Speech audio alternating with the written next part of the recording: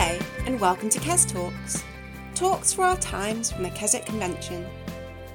This week we're making available to you all the talks from Virtually Keswick Convention, the online event held in 2020 in place of the annual summer convention in Keswick. This means you can easily catch up on any of the talks that you might have missed. This episode brings you the fifth and final evening celebration of the week by Jeremy McCoy on Romans 5, 1-5.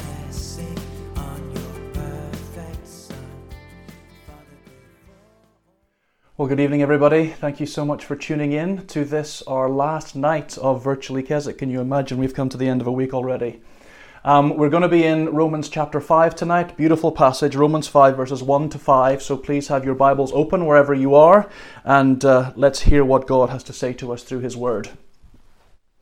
Several years ago, a submarine was rammed by a ship off the coast of Massachusetts in the United States. The submarine sank immediately, and the entire crew was trapped for several days. No expense was spared to try and rescue the crew, and eventually they sent a deep-sea diver down to see if he could help.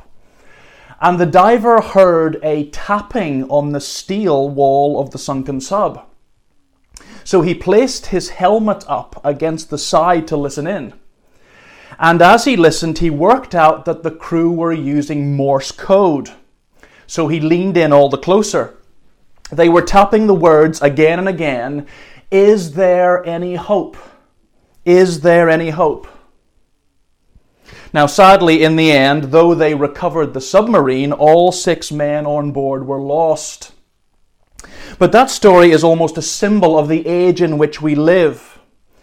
With all the uncertainty in our world right now, with a worldwide pandemic and all the fear it produces, and all the political volatility of our world, with all the sexual confusion of our generation, and the hopelessness of secularism, our culture today is tapping out that same question as the men in their submarine. Is there any hope? Is there any hope in our world? And Paul's emphatic answer in Romans 5 is that there is a real, tangible hope.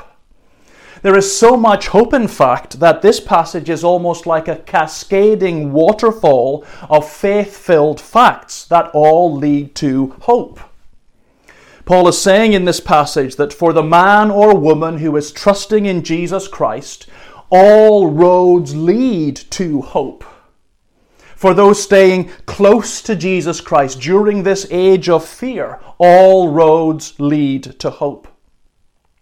And in Romans 5, Paul brings us this hope by reminding us of the basic facts of our salvation.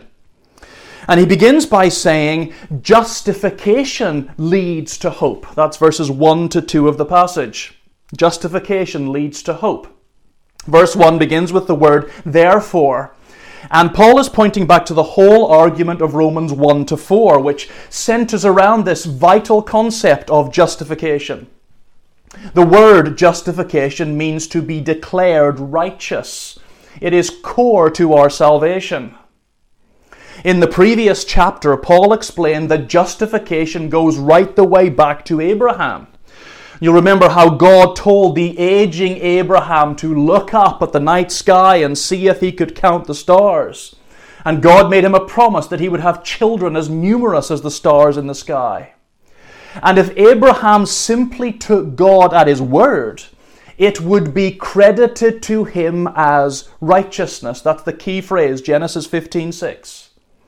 In other words, Abraham did not have to impress God with good deeds to be in a right relationship with him. He would be in that right relationship if he simply believed God's amazing promises. And we find ourselves in a similar situation to Abraham. If we simply accept by faith God's amazing promise that Christ paid for our sin at the cross, and that He rose again to begin the new creation in our hearts, then God will credit us. He will credit our lives with the righteousness of Jesus Christ. And we will enter what Martin Luther famously called the Great Exchange. We hand our sins over to Jesus Christ, and we receive from him freely this gift called righteousness, a perfect record of righteousness.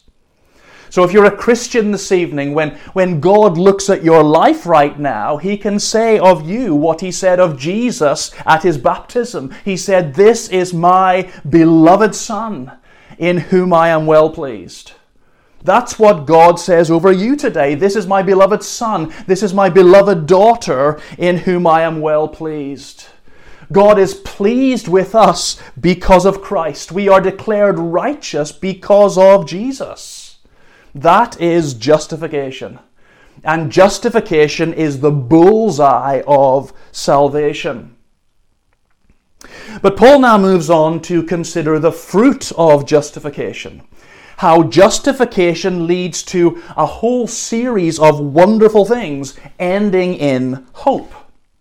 So to begin with, Paul says, justification leads to peace with God. Verse 1 says, "Since we have been justified by faith, we have peace with God through our Lord Jesus Christ." In other words, our previous hostility towards our Creator is over now. And we enjoy that beautiful Hebrew word shalom with God. We have peace with God. Now, the Hebrew word shalom is richer than the English word peace. Shalom is not just the absence of war. It's a sense of total inner well-being.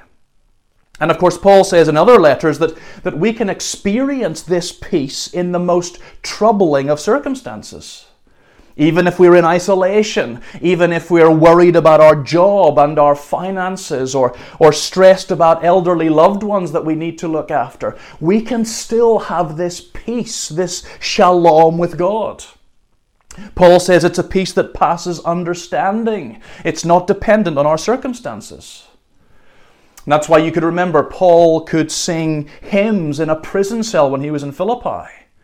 And in Philippians 4, he says, "Present your prayers and requests to God, and the peace of God, which transcends all understanding, will guard your hearts and your minds in Christ Jesus."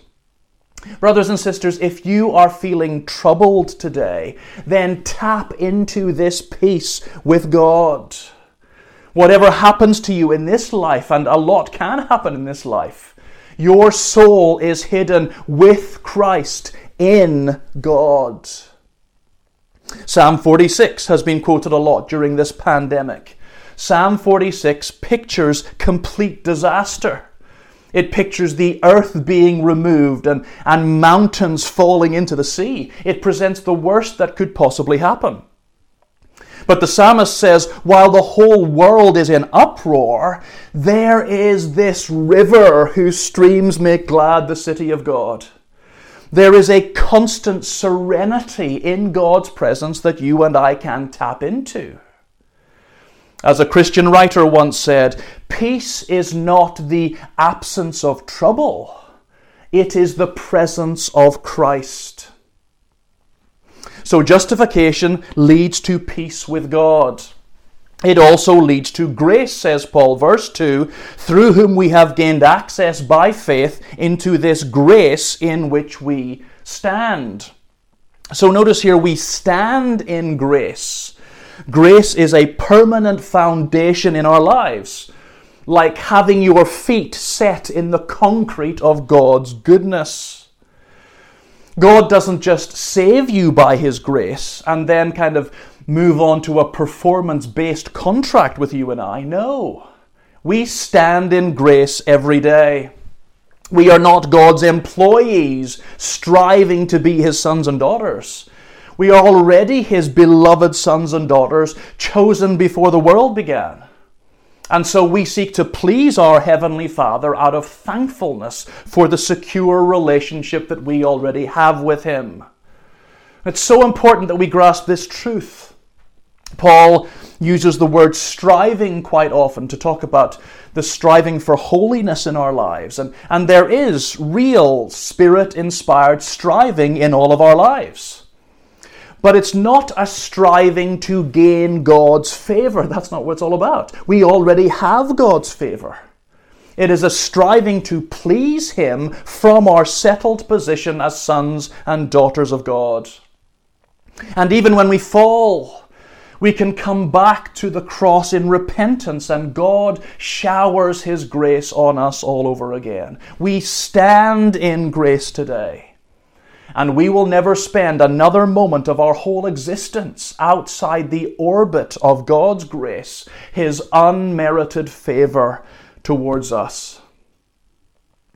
So, justification leads to peace with God, which leads to this grace in which we stand, which then leads to hope. Verse 2 says, we boast in the hope of the glory of God.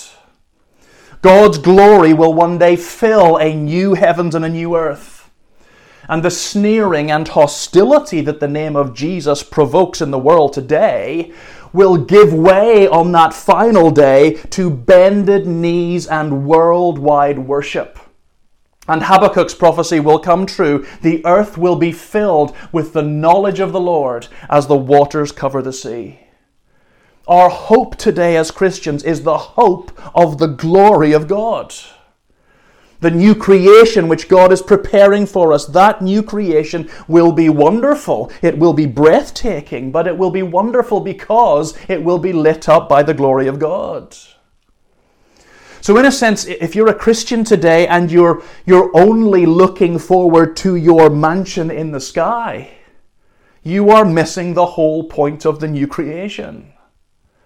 Psalm 84 says, how lovely is your dwelling place, O Lord Almighty. My soul faints for the courts of the Lord. The new creation will be wonderful because God's glory will light it up. There will be no need for the sun, says John in Revelation, for the Lamb will light up the heavenly city.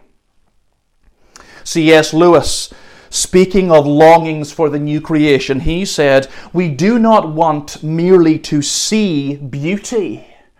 We want to be united with beauty. We want to pass into it and become part of it.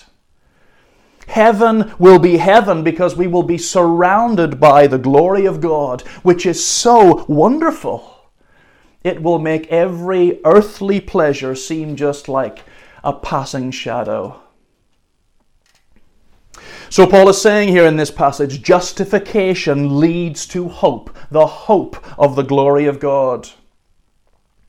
But Paul goes on to say, not only does justification lead to hope, but even suffering leads to hope. That's verses 3 to 4 of the passage. Even our suffering leads to hope. Now, we wouldn't expect suffering to lead to hope, would we? We think that suffering leads to disillusionment, but that is categorically not what Paul is saying here. Verse 3 says, not only so, but we also glory, there's that word again, we glory in our sufferings. And there is something exultant about Paul's language here that just doesn't seem to match the theme of suffering. But Paul wants to convince us that suffering in the Christian life is not something to kind of speak of in whispered tones as though it was a sign that God is disapproving of us. It is something to glory in just as much as we revel in the glory of God. And notice here, Paul moves seamlessly from speaking of the glory of God in the new heavens and new earth in verse 2 to the glory of suffering. But how can Paul possibly think like that? Well, we glory not because the suffering itself is pleasant. Hebrews says no suffering is pleasant at the time. But Paul is certainly not underestimating what suffering can do to our whole psyche. You remember he lists his own sufferings in other passages, his shipwrecks and beatings and being left for dead. You remember he talks about his thorn in the flesh, and he had prayed several times again and again for God to remove that thorn, and God said no. Paul has carried the scars of Christ on his body. He doesn't want to be glib about suffering. And the truth is, God has written some of the worst scripts for some of His best people. But Paul says here, we glory in our sufferings because of what our sufferings produce. Verse 3, suffering produces perseverance. Perseverance, character, and character, hope. So the end result of the suffering that God ordains, He allows in our lives, the end result of that is hope. And so we need to learn to view our suffering as Christians in a whole new way. Paul says to the Philippians, he says, it has been granted to you, it has been given to you like a gift, not only to believe in Jesus, but also to suffer for Him. Suffering chisels out perseverance and character, two wonderful traits that Christ will reward at the end of time. God achieves something in our lives through our suffering that He cannot achieve in any other way. Some of you may know the story of Louis Braille. There is a little awl dedicated to Louis Braille in the French Academy of Sciences. An awl is a sharp little instrument that is used for punching holes. And when Louis Braille was only 9 years old, an awl fell on him and he lost the sight in one eye and eventually in both eyes. And the situation was so tragic that he had to be sent off to a special school by his parents. But that little awl is in the Academy of Sciences, not just to remind you of the accident, but because later on Louis Braille used that same awl to develop the system of punching holes in paper that has helped millions of sight-impaired people around the world to read. So that same awl that caused such suffering in Louis Braille's own life led to a wonderful invention that has blessed millions of lives in a way that could never have been imagined when Braille was blinded as a child. The suffering wasn't wanted, of course it wasn't. It wasn't welcomed. It caused huge trauma in his life. But it led to significant blessing that could not have occurred in any other way. Brothers and sisters, God produces great things in our lives, often through the suffering that He sovereignly ordains for us. Charles Spurgeon, who suffered from depression for most of his life, Spurgeon said, most men owe the grandeur of their lives to their tremendous difficulties. God wants to view our suffering in a whole new way. Look at all the struggles in your life right now that you just wish weren't there, that you pray to God to be released from. Now start to pray, Lord, may these struggles, may these tears that I shed, may the difficulties that I face in my life lead me to develop the kind of perseverance and character that will make me just like Jesus on the last day. So Paul is saying here, justification leads to hope. And he says even suffering leads to hope. And he rounds off this passage by saying, our hope is certain. That's what verse 5 is all about. Our hope is certain. Verse 5 reads, and hope does not put us to shame. In other words, we can be confident that our hope is certain. And the reason why we know that our hope is certain is, as the verse goes on, because God's love has been poured into our hearts through the Holy Spirit whom He has given us. So our subjective experience of the love of God today is a guarantee that our hope is not a pipe dream, that we will one day bask in God's love forever. Now, Paul is not talking here about an objective truth. All of the blessings he has mentioned so far are built on the objective truth of Christ dying for us as a historical event in the past. Justification is an objective reality. We have peace with God whether we feel it today or not. There is a lot of objective truth in this passage. But this love of God has been poured into our hearts, and it is something that we feel. It is subjective. And of course, anytime we talk about feelings in the Christian life, it's a tricky business. Perhaps you are wary of talking about feelings. Let's just stick with the facts of the faith. not the kind of changeable, hard to quantify emotions. But God wants you to feel His love in your soul today. He has poured His love into your heart. It hasn't just been trickled in there, it has been poured like a waterfall by the Holy Spirit who lives within us. It's one thing for me to say, I know that God loves me because Christ died for me 2,000 years ago. You could be thinking that, and yet you are struggling to feel love today. You don't feel God's love. And God wants you to feel His love in your soul right now. The Spirit's presence in our lives is an emotional thing, like David dancing for joy as he entered Jerusalem with the Ark of God. And while we don't want to build our lives purely on experience, there is a danger with that. Of course there is, in pure emotionalism. Yet God wants us to experience His love. Sometimes we feel as good evangelicals, don't we, that we honor God when we are constantly bowed down by our sins and our sense of unworthiness. That's a trait that I can recognize in my own heart. And we kind of dare not to be too joyful because that wouldn't reflect an appropriate sense of repentance. But brothers and sisters, misery doesn't honor God. And this passage is jam-packed with truths that should set your heart on fire.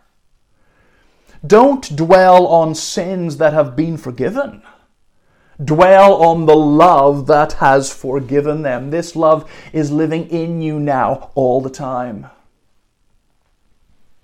The Sky Sports channel has a strapline which says, "Feel it all." Have you ever seen that on the television? Feel it all. Now that's just talking about the emotions of football, a game. Paul is talking here about eternal glory. And while it's true that we cannot experience the full joy of salvation until that last day dawns, we can experience part of it here and now. Dwell on the peace that you have with your Creator. Dwell on the joy of being a redeemed son or daughter of the King. Dwell on the daily presence of the Holy Spirit in your heart.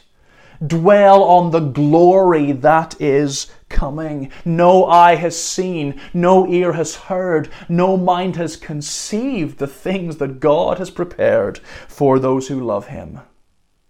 And when we get to Romans 8, Paul says, the Spirit in our lives, the Spirit testifies to our spirits that we are God's children. And if God's children, then we are heirs of God and joint heirs with Christ. God's love is not something in the past tense.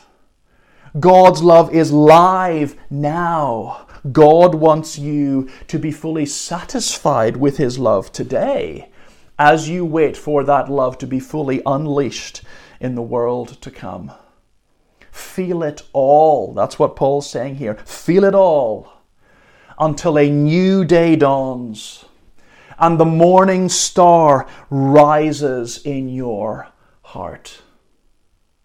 All roads lead to hope for the Christian. That's what Paul's saying in this passage. Justification leads to hope. Even suffering leads to hope. And our hope is absolutely certain.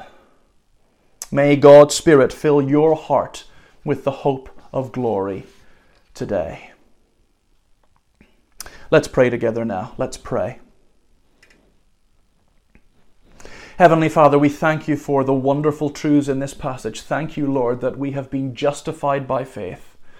Thank You for that day in our lives experience when we simply trusted in Christ as Savior. Maybe we were children, maybe we were older than that, but thank You that at that sacred moment you covered us in the righteousness of Christ. Thank You that You see us in Christ today as absolutely perfect, even though we're not.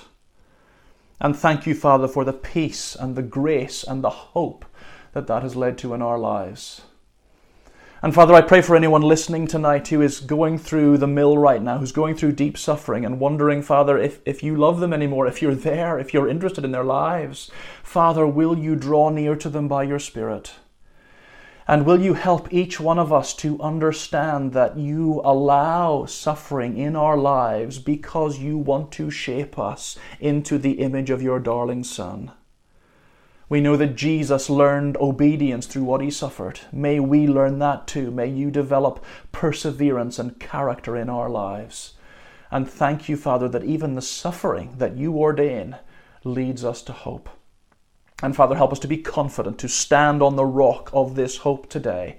No matter what's going on all around us, in our world, in our families, whatever struggles we're facing right now, help us to know that we stand on the rock of Christ's finished work of salvation and the present work of the Holy Spirit pouring the love of God into our hearts today. Help us to feel that love this day and every day until Christ breaks through the clouds and takes us to be with himself forever. Thank you, Lord, for all of this week's teaching, for all that we have learned, Father. May you hide your word in our hearts, and may we be people of your pleasure in these days. And we pray this for Jesus' glory and honor. Amen. Amen. Thanks so much for listening. God bless you.